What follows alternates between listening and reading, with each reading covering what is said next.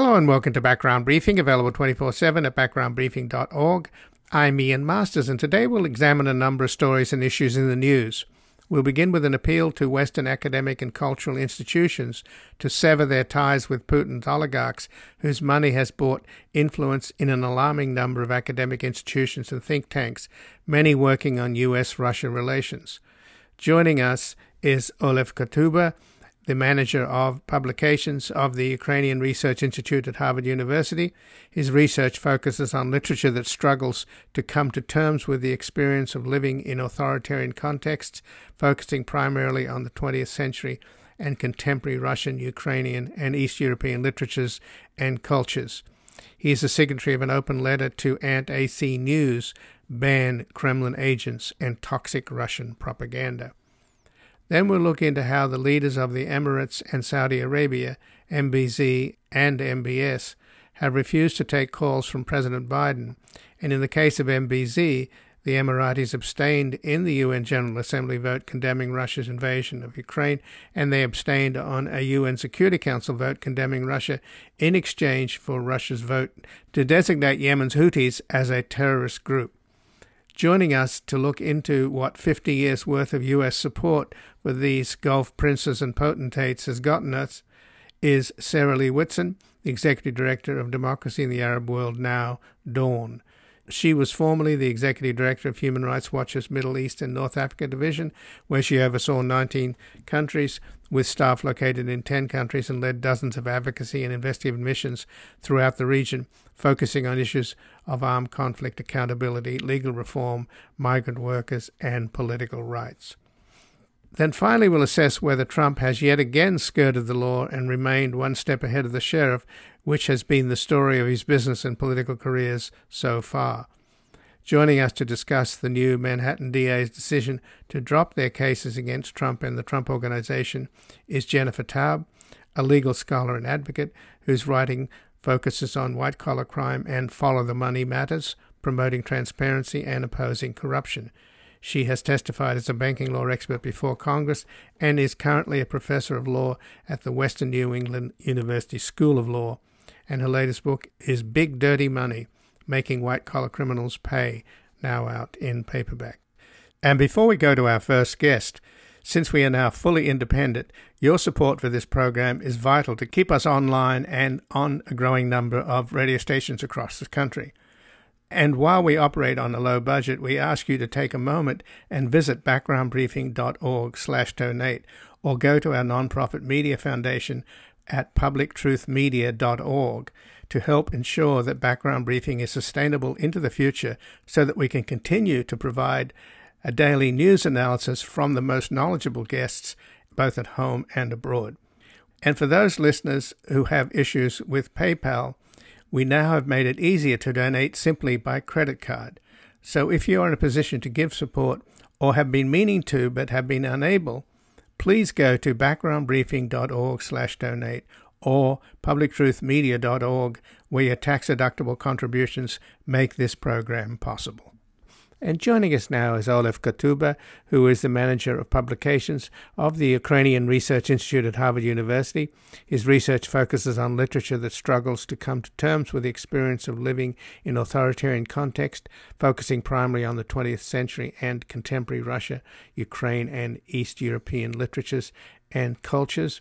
And he's a signatory to an open letter at AC News, Ban Kremlin Agents and Toxic Russian Propaganda. Welcome to Background Briefing, Oleh Kotsyuba. Thank you.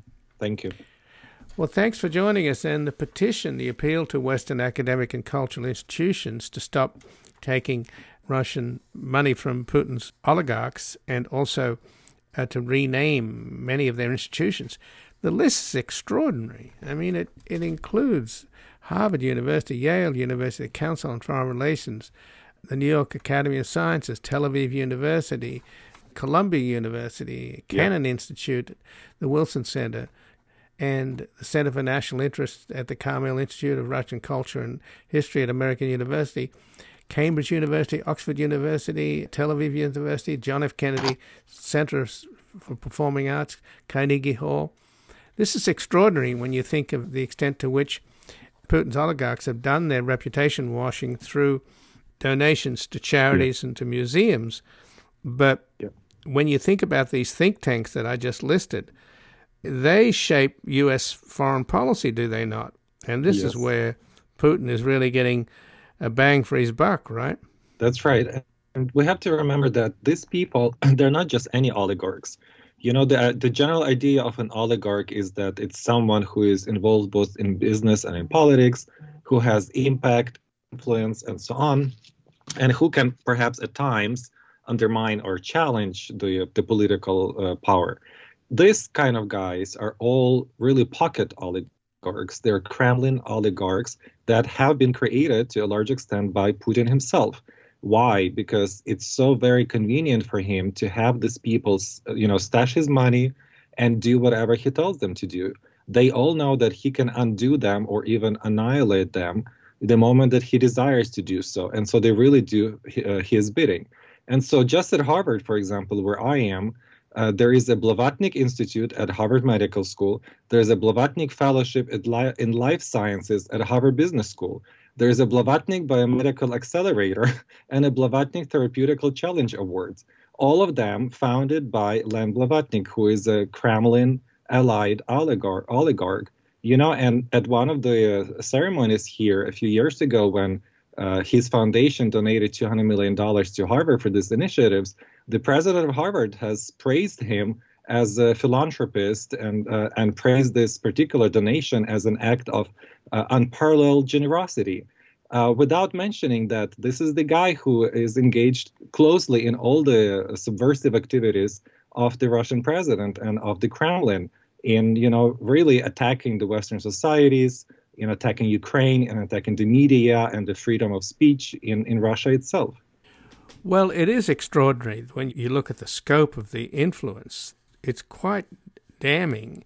And what I find extraordinary is that it's taken this long for people to wake up to the modus operandi of Putin. Because remember when he went after the oligarch Khodorkovsky, who was the richest man in Russia, for his belief in democracy and wanting to have pluralistic political parties. Yes. He was put in jail in the gulags for about 10 years and stripped of all of his assets, and other of Putin's cronies ended up overnight billionaires. Yeah. But wasn't that a signal he was sending, basically, that I'm going to regulate the oligarchs and you have to step to my tune? And obviously on top of that, of course, he uses them for cutouts to hide the approximate $160 billion he's stolen from the Russian people. That's right. That's exactly what happened. And certainly those oligarchs who didn't want to abide or decided, not to follow the lead, they were in one way or another eliminated. Just think of Berezovsky, for example, who was found dead in his home in London. So there is a real threat that Putin has, sent as a signal to all of these oligarchs, and most of them obliged, or he has created these oligarchs from no one. I mean, there are people there that used to be his bodyguards or his cooks, that kind of people. And so they really do his bidding. And how can we afford, to provide these people with, a seat at the table with decent leaders of our institutions? It's unacceptable, So what kind of response are you getting then, even from your own institution, Harvard University? Well, everyone is, on the one hand, everyone is offering words of support and, condemning the Russian, Russian aggression against Ukraine, the war and the killing of innocent civilians. But on the other hand, no one rushes really to distance themselves from these initiatives, or at least to, maybe not give back the money, but at least to remove these names from these institutions, these programs that they have launched, and perhaps turn some of the funding received towards supporting Ukraine and programs on Ukraine. Well, when I read your list, and there's a lot more on the list, Oleh, I'm sort of taken aback because I actually talked to a lot of these Russian scholars and specialists at institutions like the Kennan Institute. Of course, the Kennan Institute is named after the great American diplomat George Kennan. So it's a little unsettling, frankly, for Yep. me. Yes, and that's exactly the danger here. These individuals are spreading corruption throughout institutions that are meant to support us in our decision making here. And so if these people get a seat at the table and they're listened to, and other people are not listened to, right, speak Ukrainians or someone else, then there is definitely a certain preference that they are receiving in exchange for donating to these institutions. And of course, in many cases, the causes themselves are just or they are worthy of support. But the real question is, at what price? For example, the Columbia University program, the Columbia University Press publishes translations of Russian literature. It seems completely benign, right, on the outside. But when you look deeper into who is funding that initiative, then you realize that, a co-founder of the institution that finances that translation program is Russia Today. It's a propaganda outlet in Russia. And the head of the supervisory board of that entity that finances this translation program is the deputy director of Russian, basically, censorship office that has expelled journalists, has initiated sanctions against innocent bloggers for simply writing about corruption in Russia or pointing things out about the war in Ukraine. The same with the think tanks such as the Kennan Institute. This cannot, be the kind of the business as usual anymore. And it's time really to wake up and to examine the influences that these institutions are experiencing. And again, I'm speaking with Oleh Kotsyuba, who is the manager of publications of the Ukraine Research Institute at Harvard University. His research focuses on literature that struggles to come to terms with the experience of living in authoritarian context, focusing primarily on 20th century and contemporary Russian, Ukrainian, and East European literatures and cultures. And he's the signatory of an open letter at Ant-AC News, Ban Kremlin Agents and Toxic Russian Propaganda.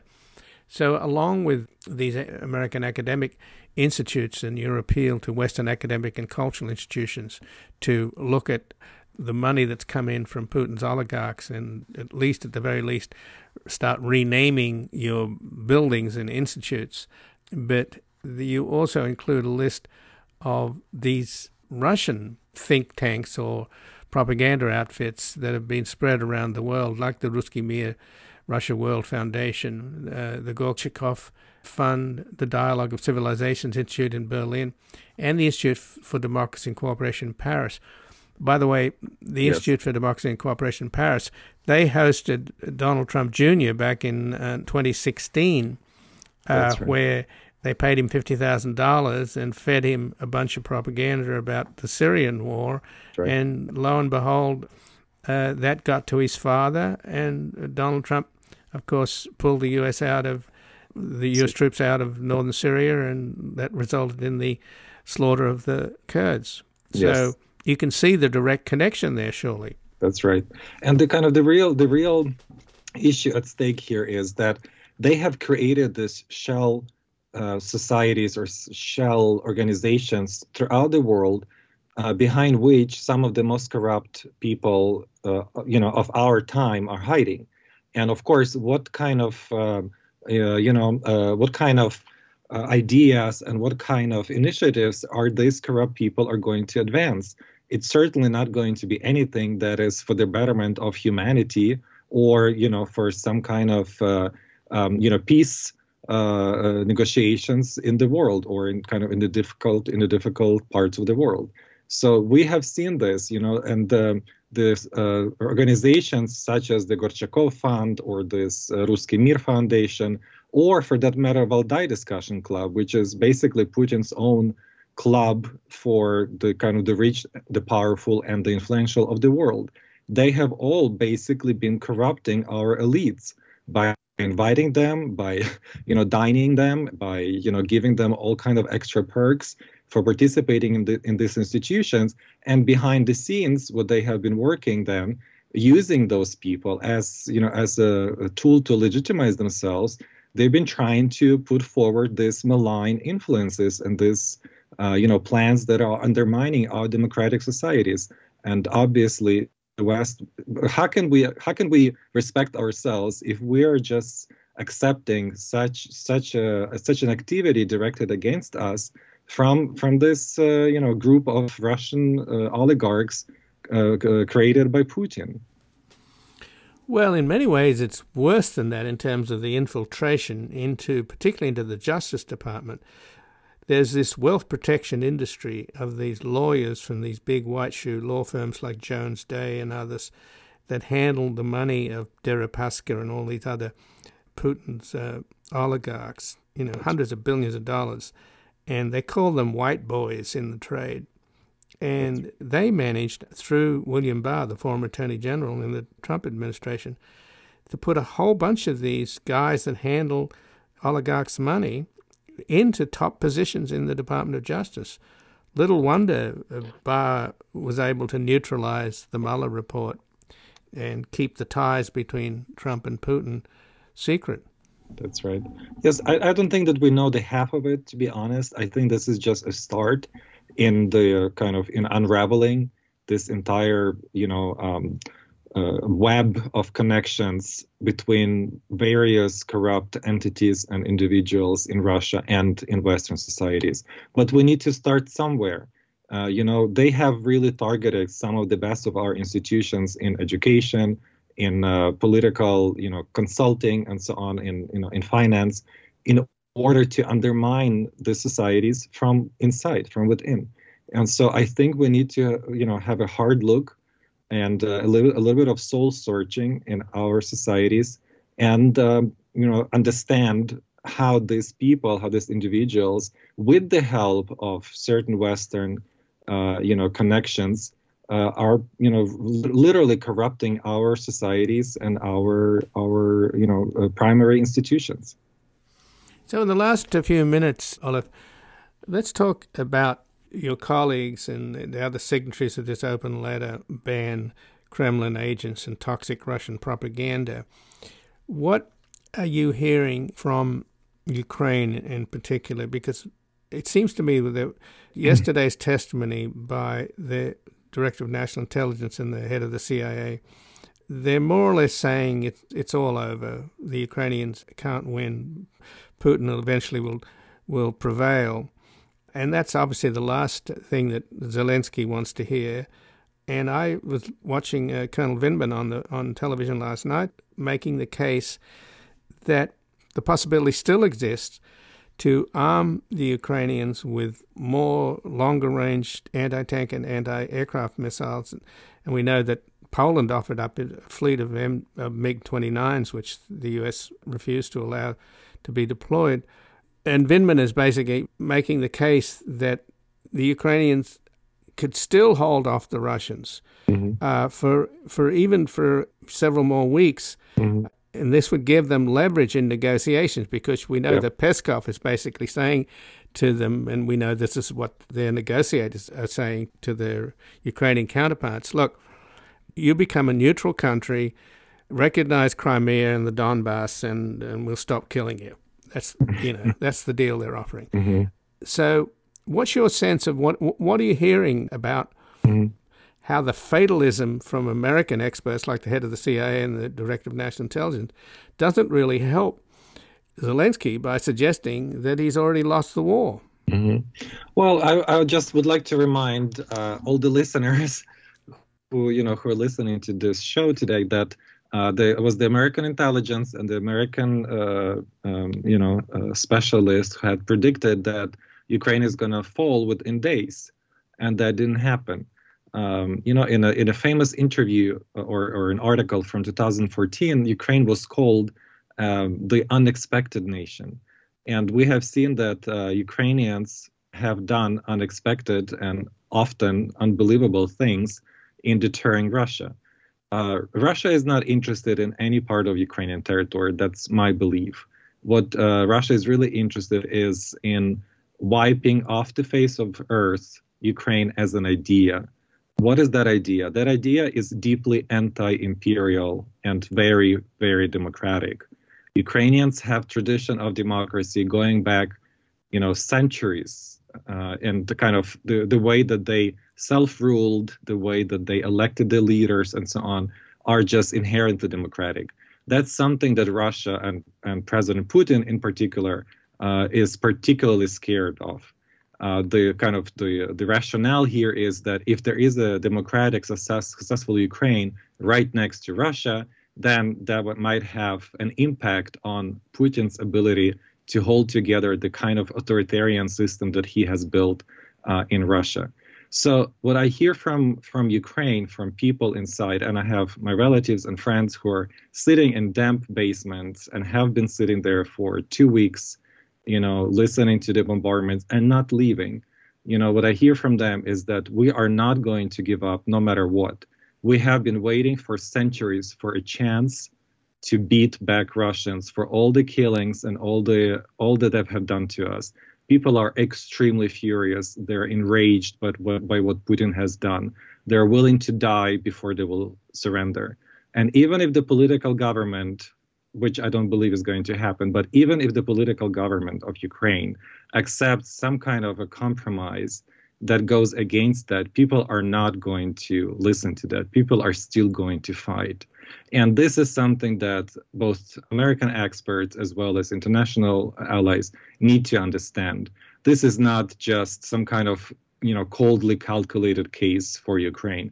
We are fighting for our homes. We're fighting for our families and so on. That's what they're saying. So no one is leaving. The men are not leaving. In fact, 140,000 men returned from abroad to assist in the fighting. The territorial defense units are no longer accepting volunteers because there are so many of them. So the enthusiasm and the ability to fight on the Ukrainian side is much, much higher than anyone has ever predicted. And this is precisely why it's so important to arm Ukrainians, to give them a fighting chance.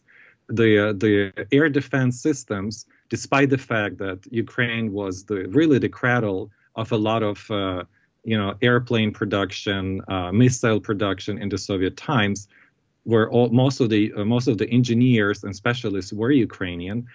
Despite all of that, the aerial defenses are really the weak part of Ukrainian defense systems, and so we just need to give them the tools to fight this war. And that's all they're asking for. They're not asking for the American boots on the ground or German boots for that matter or anyone else's.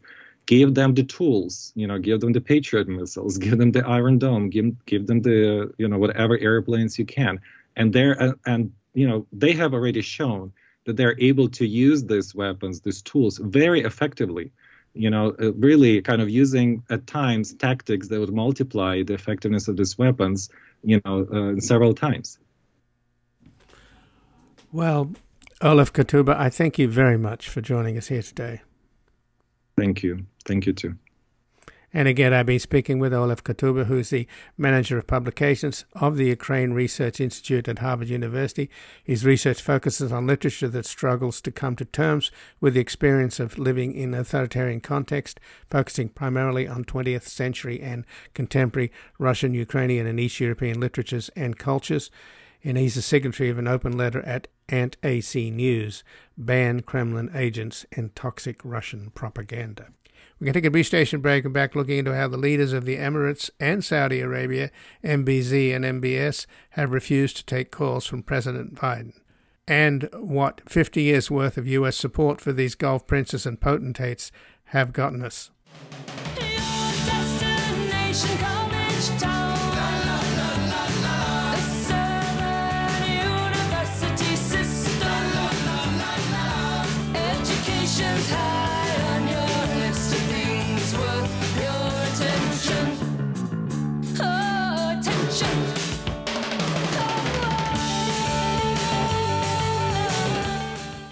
Welcome back. I'm Ian Masters, and this is Background Briefing, available 24/7 at backgroundbriefing.org. And joining us now is Sarah Lee Whitson, who is the Executive Director of Democracy for the Arab World Now, DAWN, and was formerly the Executive Director of Human Rights Watch's Middle East and North Africa Division, where she oversaw 19 countries with staff located in 10 countries, and she also led dozens of advocacy and investigative missions throughout the region, focusing on issues of armed conflict, accountability, legal reform, migrant workers, and political rights. Welcome to Background Briefing, Sarah Lee Whitson. Thank you for having me. So obviously President Biden is frantically trying to get other countries around the world to help him in his effort to ban the import of Russian oil, and the British have come along. Obviously Germany and some of the European countries dependent upon Russian oil and gas haven't quite figured out what to do, to put it mildly. But he also, apparently, Biden's been reaching out to Mohammed bin Salman in Saudi Arabia, along with Mohammed bin Zayed, the Crown Prince of Abu Dhabi in the Emirates. And they're apparently refusing to take President Biden's calls, and they've also rejected his offer or need to visit these countries and, presumably break the impasse since he's been kind of boycotting Saudi Arabia, at least Mohammed bin Salman. So obviously they're going to make a ton of money on the rising price of oil, which is disgusting, of course. But what do you think is happening here?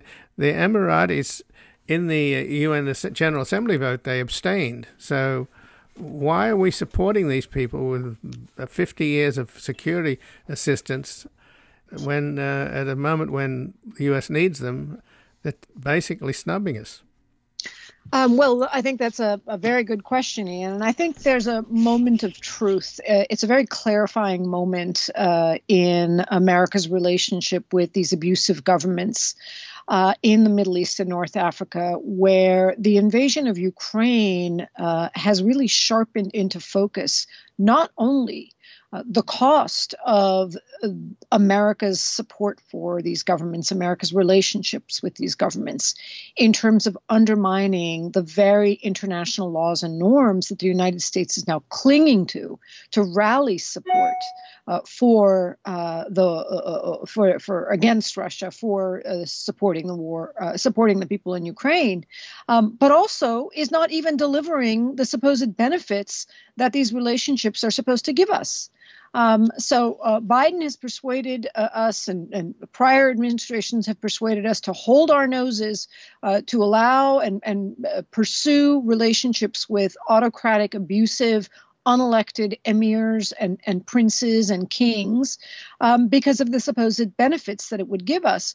And now we see them snubbing their noses at even delivering a modicum of support, a modicum of reciprocation of what the United States has been providing these countries for years. Forget about sanctioning Ukraine. They have grudgingly even come along to condemn the invasion of Ukraine. The UAE refused to support a Security Council resolution to condemn the invasion of Ukraine and refused to co-sponsor the resolution in the General Assembly.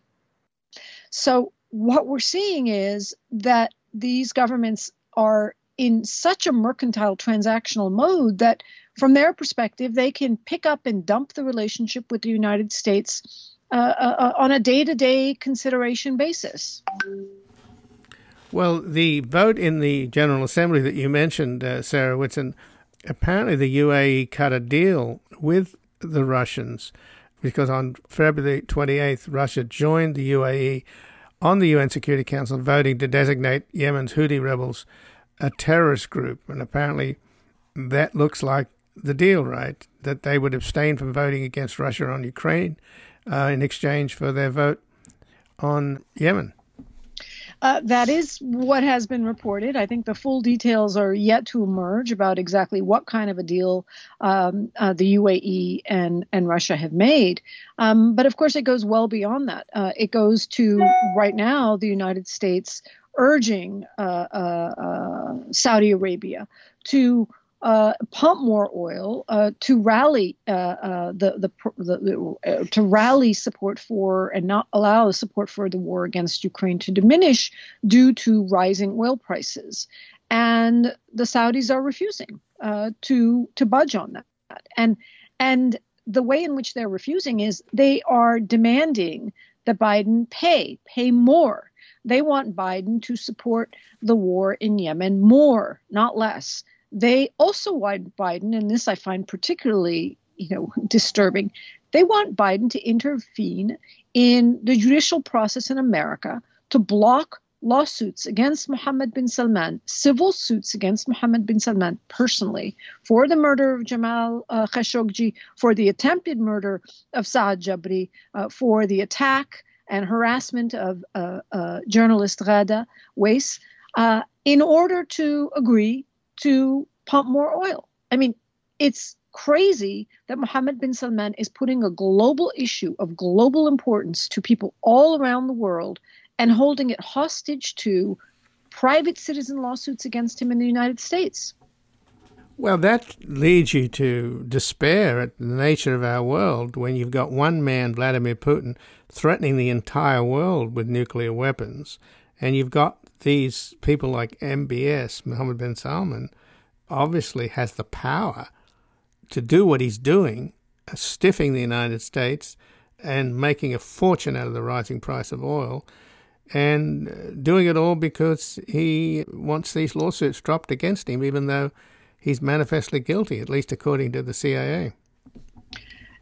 And this is what I mean about it being a moment of clarity. I think that most Americans and many, many people in the world understand now at this moment of what's happening in Ukraine, just how important international law is, just how important, how much we need it, not only to protect and secure some faraway people in faraway lands. We need to uphold international law. We need to bolster the rules that say you can't invade another country, you can't occupy another country, you can't change borders by force, you have to respect the sovereignty of a state. We need those laws to protect people in Europe from Russia right now. And by undermining those norms, we are in a situation where Putin is basically turning around, looking at the United States, looking at America's support for Israel, looking at America's support for Saudi Arabia and the UAE and what they're doing in Yemen, and saying, you want us to follow the rules? You want us to follow international law? The true cost of America's denigration, of America's destruction of international law norms in the Middle East are really coming home to roost now, because we see the cost to the security of all people around the world at this moment in time, particularly in Europe. And again, I'm speaking with Sarah Lee Whitson, who's Executive Director of Democracy for the Arab World Now, Dawn, and she was formerly the Executive Director of Human Rights Watch's Middle East and North Africa Division, where she oversaw 19 countries with staff located in 10 countries and led dozens of advocacy and investigative missions throughout the region, focusing on issues of armed conflict, accountability, legal reform, migrant workers, and political rights. So, given that the U.S. has supported the Emirates in particular, along with Saudi Arabia, for over 50 years, and now they're essentially, refusing to even take a phone call from President Biden, and along with that, Mohammed bin Salman and MBS and MBZ apparently don't want him to visit unless he accepts their demands, which you've pointed out, dropping lawsuits, and doubling down on support for the war in Yemen, which is obviously going nowhere, and the people in Yemen are suffering, according to the United Nations, some of the worst deprivations. Now, of course, our focus is on the suffering of the Ukrainian people, but the people in Yemen have been suffering for some time, and it's not getting the attention it deserves. So is there something going on here with both the Emiratis, the Saudis, and the Israelis? Because the Israeli Prime Minister Naftali Bennett made a visit to Putin, and apparently Israel didn't really want to condemn the Russian invasion, but they finally had to. So these are the triumvirate that came up with the so-called Abraham Accords. Are they trying to wait Biden out in the hope that Trump will come back in 2024? Because I'm sure Trump... I don't. I think you've put your finger on it, on the very important realignment that has happened in the Middle East, with Israel allying with the autocratic states in the region to create really a very, very powerful axis throughout the Middle East. And perhaps the recognition that they don't really need the United States for their protection, that their alliance will be sufficient to protect them and to allow them to dominate the region. So I think this is actually bigger than merely hedging their bets against Biden and waiting for Trump. It may well be that Trump will also be aligned with them, but I think it's a bigger strategic realignment where they're hedging their bets against the United States generally. And the irony, of course, is that that alliance has been made possible by the United States, and that alliance has been paid for by U.S. taxpayers. It was the United States that paid to lift the $300 million debt that Sudan owed the American people in order to persuade them, to push them to sign the Abraham Accords. It is the United States that had to recognize Morocco's illegal occupation of Western Sahara, to recognize it as Moroccan territory in return for Morocco normalizing.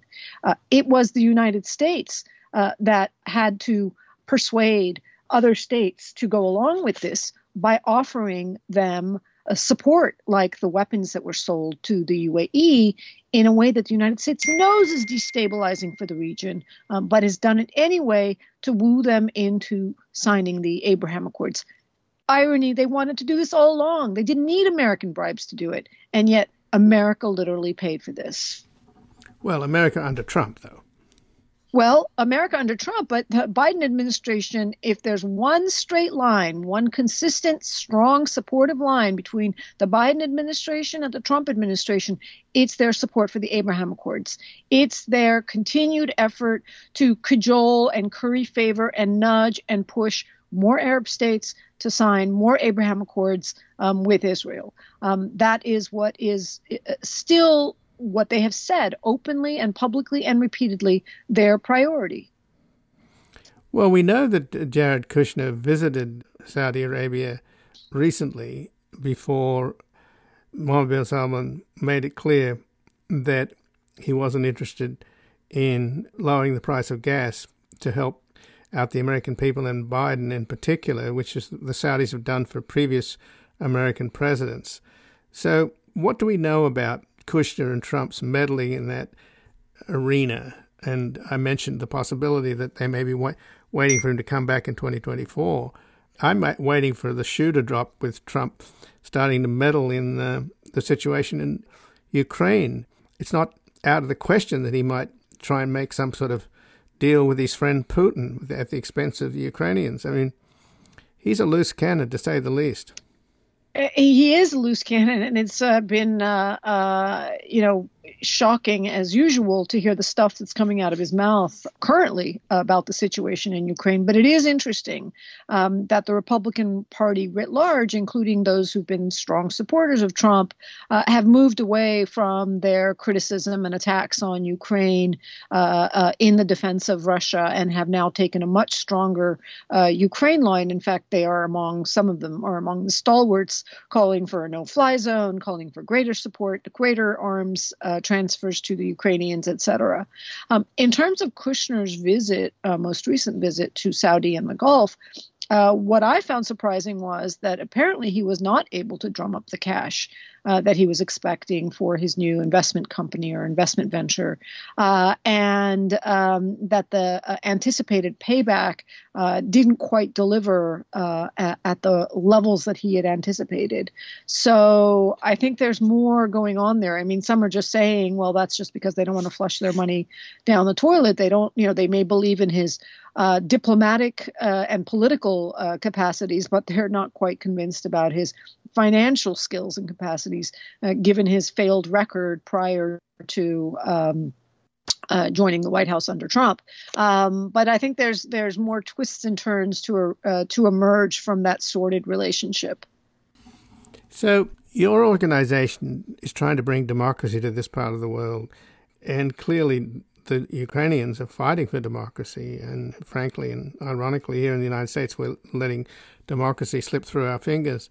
What's your sense of whether there's any way to get domestic pressure against MZZ and MBS, or are they just such powerful autocrats and they obviously have the Muta, where they have these, pretty brutal police state systems. Is there any hope there?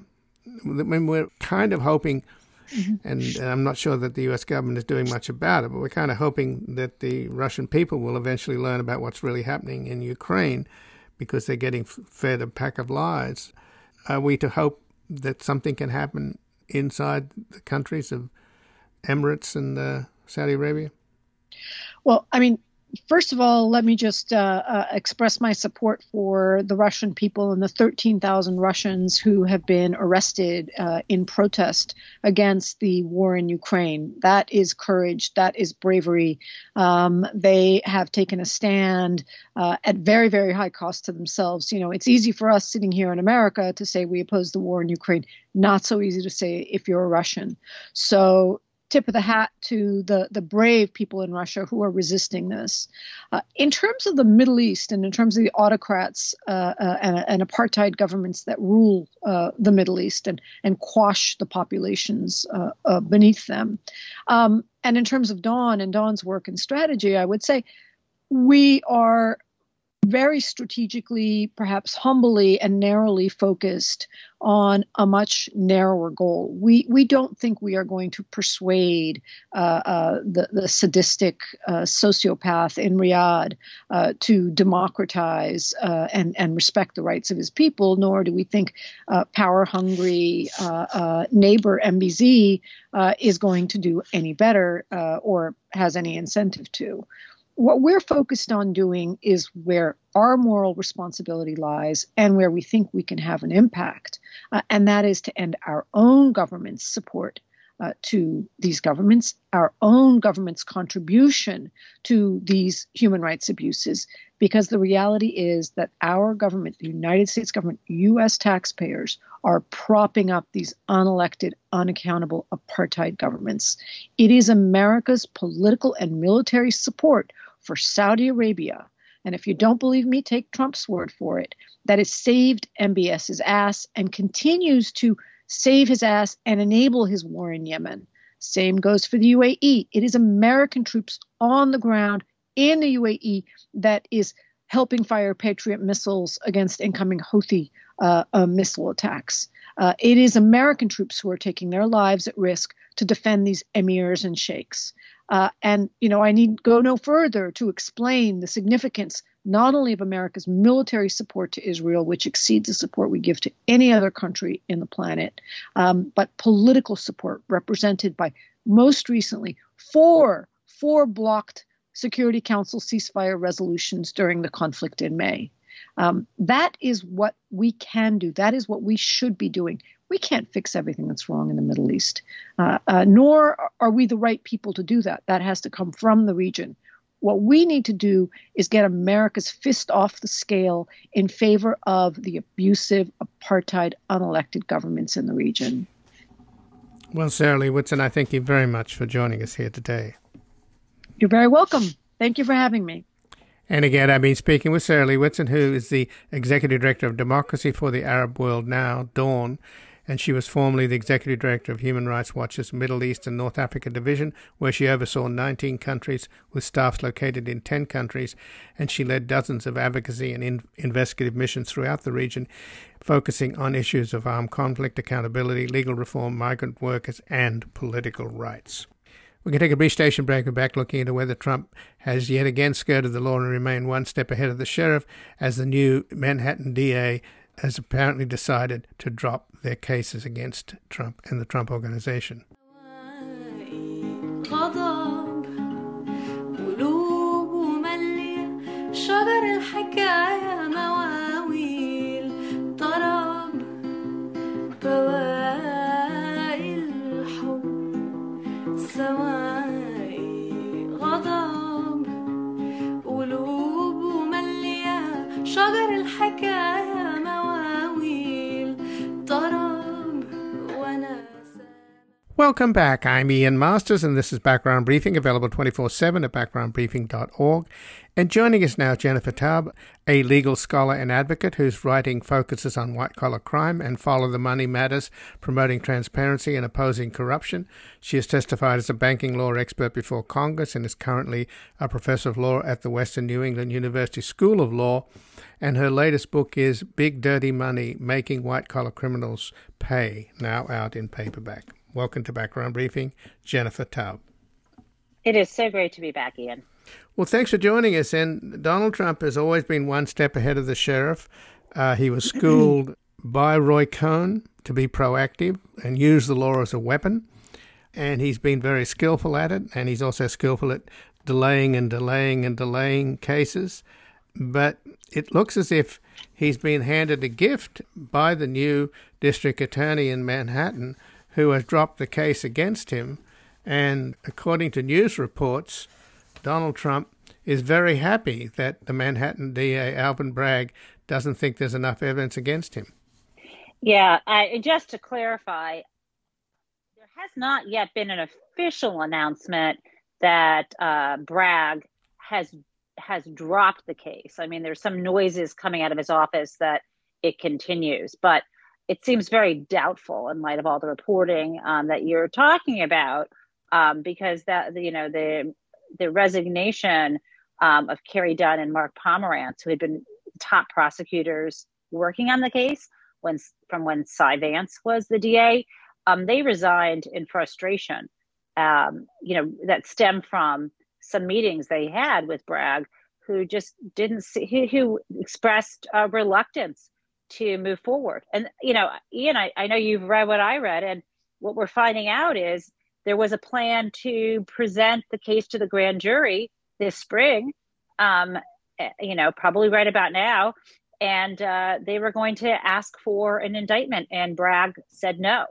So to me, it's all but dead at this point, with your lead prosecutors resigning and the grand jury period ending, I think, in April.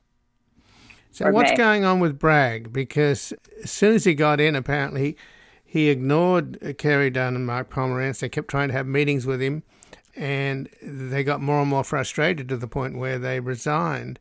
What is his motive? Do we know? I think it's hard to ascribe a motive to a person. But from what I understand, and you can correct me if I'm wrong, he doesn't have a background as a criminal prosecutor. He did work on some civil cases at the New York Attorney General's office, going up against the Trump organization, including going up against the Trump charity, which led to its dissolution. But having not had some of that background, bringing criminal cases, he may just be reluctant, and what Jesse Eisinger has used to refer to prosecutors without a lot of courage, he may just be chicken shit at this point and afraid to go up against someone with a lot of money and a lot of power. I think he has. I think that the problem lies, though, in not just what his own personal courage is, or what the sort of strength and money Trump has, but in some aspects, not of the facts, but of the law in New York. And it's, the law in New York isn't as hospitable to bring the kind of, to prosecute what Trump allegedly did in terms of inflating the value of his assets on paper when it suited him to, for example, get bank loans, and decreasing them at other times. So I would just say that at this point, we can't count on Bragg to follow the facts and the law where they lead. And I can get into some of the nitty gritty on that. But at this point, it's the ball's really in the court of someone like Mimi Rocah, who's the DA in Westchester County. And quite honestly, the number one person who should be pursuing the facts that have been discovered here is not sitting in Manhattan, but he's instead sitting right there in Washington, D.C., and that is Merrick Garland. because there are federal laws on the books that are designed for exactly what's going on here, for which I don't think it would be as difficult to prove the case in the end of the day. Well, you would think that by now the IRS would have stepped in. I mean, that New York Times investigation gave them the entire roadmap. And what Michael Cohen said in his testimony and what has subsequently been investigated is pretty clear that Trump inflated these assets to get bank loans and deflated them to avoid taxes. And Mark Pomerantz was an expert in that field, right? Yeah, but here's the tricky thing, right? Mark Pomerantz is an expert in, the federal RICO law, right? The trouble is we've got this New York. I've looked into the actual statutes that they were considering using to charge Trump, and they had gotten down to this thing called, they're possibly going to use something called the falsification of business records claim against him. And there was also another statute that dealt with a scheme to defraud in the first degree. And the tricky thing is, if you look at the laws on the books, there are multiple different complicated elements here. And I just don't want, without getting you into the detail, that creates some of the problem. But the federal law, there's a federal bank fraud law, there's a federal wire fraud law, and those would be a lot easier. They don't have these extra elements. But regardless, the bottom line here, the big thing that's making him scared, which I think is also making Merrick Garland scared, is they're afraid that it'll be difficult to prove criminal intent. And the deal is, this is why the white, rich, and well-connected of this world, people like Trump, often never get charged because prosecutors are afraid they won't be able to convince a jury that the defendant in the case, actually knew what was going on and also intended to defraud, acted knowingly and willfully, which is sometimes the legal standard required.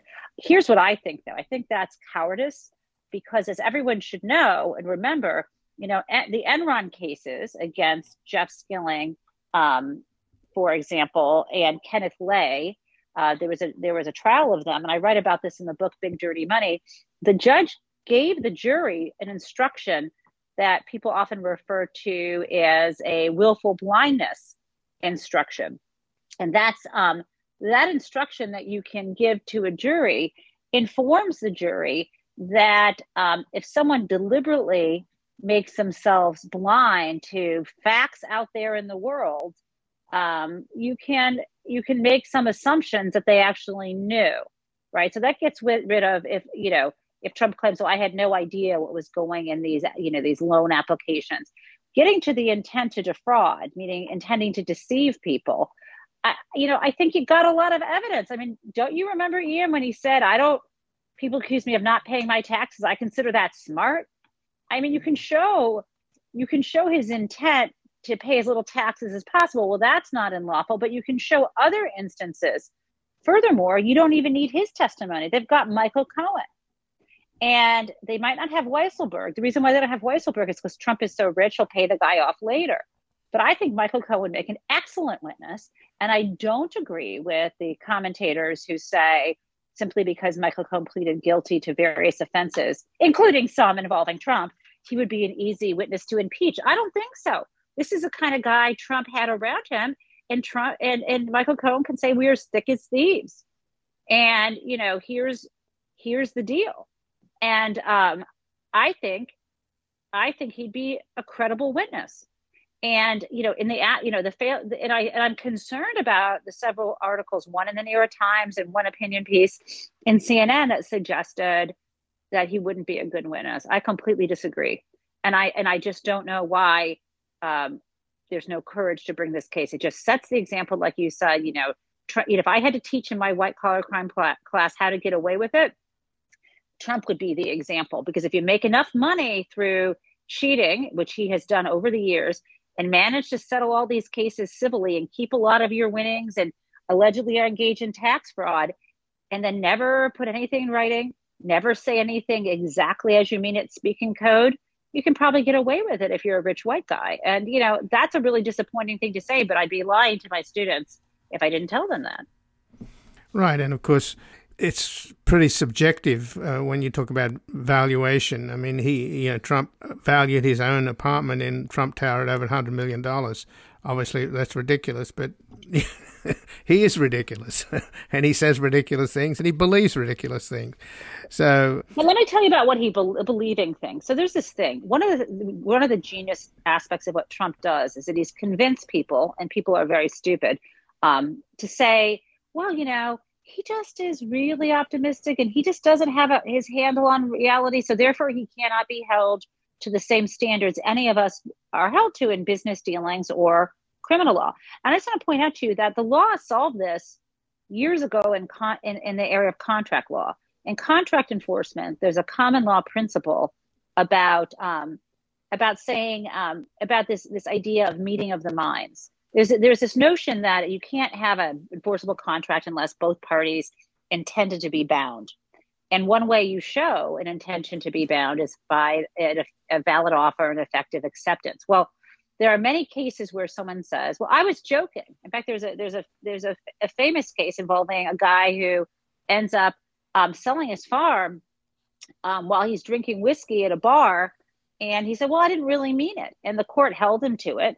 He said he wasn't incapacitated. And just because he was joking doesn't matter. If someone says that they are joking, you look at it as it's called the objective theory of contract formation. Objective meaning you look at what a reasonable person would interpret your words and your actions to mean. And, I think that a reasonable person, now here's where it gets tricky. A reasonable person knows that Trump is, kind of an exaggerator, a puffer, but how much, right? So he's now figured out a way, even though the law generally considers us that we should look at what people say and what they do and not what's hidden in their heart or mind. Trump has walked around as a showboat, flashy, lying, person. And so people have learned to take what he says with a grain of salt. So this is the way he's going to wiggle out of all kinds of obligations. And it shouldn't be that way. He should be held to the same standards, what normal people, what their behavior is otherwise. He's never, his promises don't have to be enforced and his lies are not punished.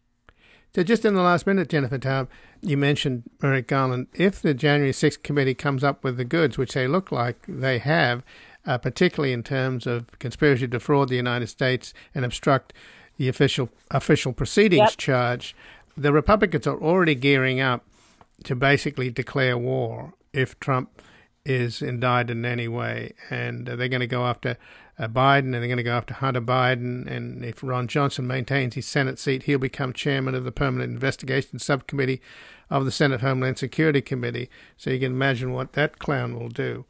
So how do you see the future of Merrick Garland being faced with the choice to indict a former president? We need someone like Vladimir Zelensky to be the attorney general. That's what I think. Sometimes you just have to stand up to corruption and force of will and do the right thing. And I'm hoping that's who we have. What I will tell you is one thing we have seen in Merrick Garland is he is bringing white collar crime cases. Not just Lisa Monaco, his deputy attorney general, but also he has given a speech about white collar crime enforcement in terms of public corruption. They just indicted the Justice Department just indicted Michael Madigan out of Illinois, and he's a Democrat. So I'm hoping that that it's not just Democratic politicians that have to follow the law. I'm hoping that we get, he finds his inner Zelensky and does what's right in the face of tremendous threat of force, because that's what they're threatening. They're threatening to use not just all out war. When the Republicans talk about all out war, there is a not so hidden message there that there could be violence, because that's what their followers do when they don't like what is to come. And I think people need to have courage, not be chicken shit. And I really think Merrick Garland is going to step up to the plate and bring these cases. That's what I think. Well, Jennifer Taub, I thank you very much for joining us here today. Thank you so much for having me, Ian. And again, I've been speaking with Jennifer Taub, who's a legal scholar and advocate whose writing focuses on white-collar crime and follow-the-money matters, promoting transparency and opposing corruption. She has testified as a banking law expert before Congress and is currently a professor of law at Western New England University School of Law, and her latest book is Big Dirty Money, Making White-Collar Criminals Pay, now out in paperback.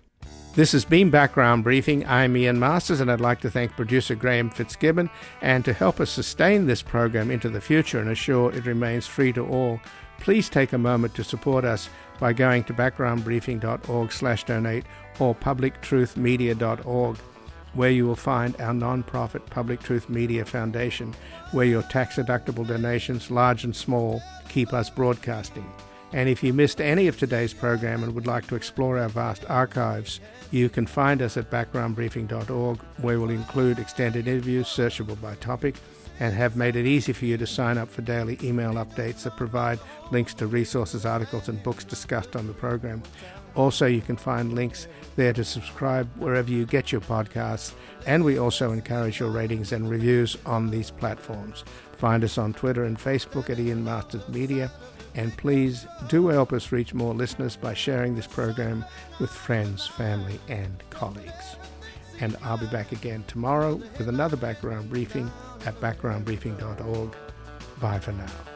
The guy that lived next door in 305 took the kids to the park and disappeared by 9:30.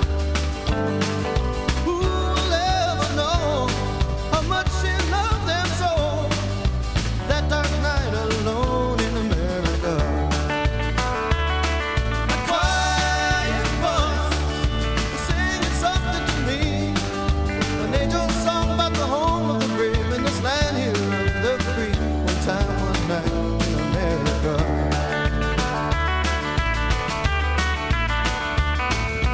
Four small boys playing ball in the parking lot. A preacher, a teacher, and the other became a cop. A car skidded into the rain, making the last little one to say, one more light goes out in America. A young girl tosses a coin in the wishing well. She hopes for a heaven while for her there's just this hell. She gave away her life to become somebody's wife. Another wish unanswered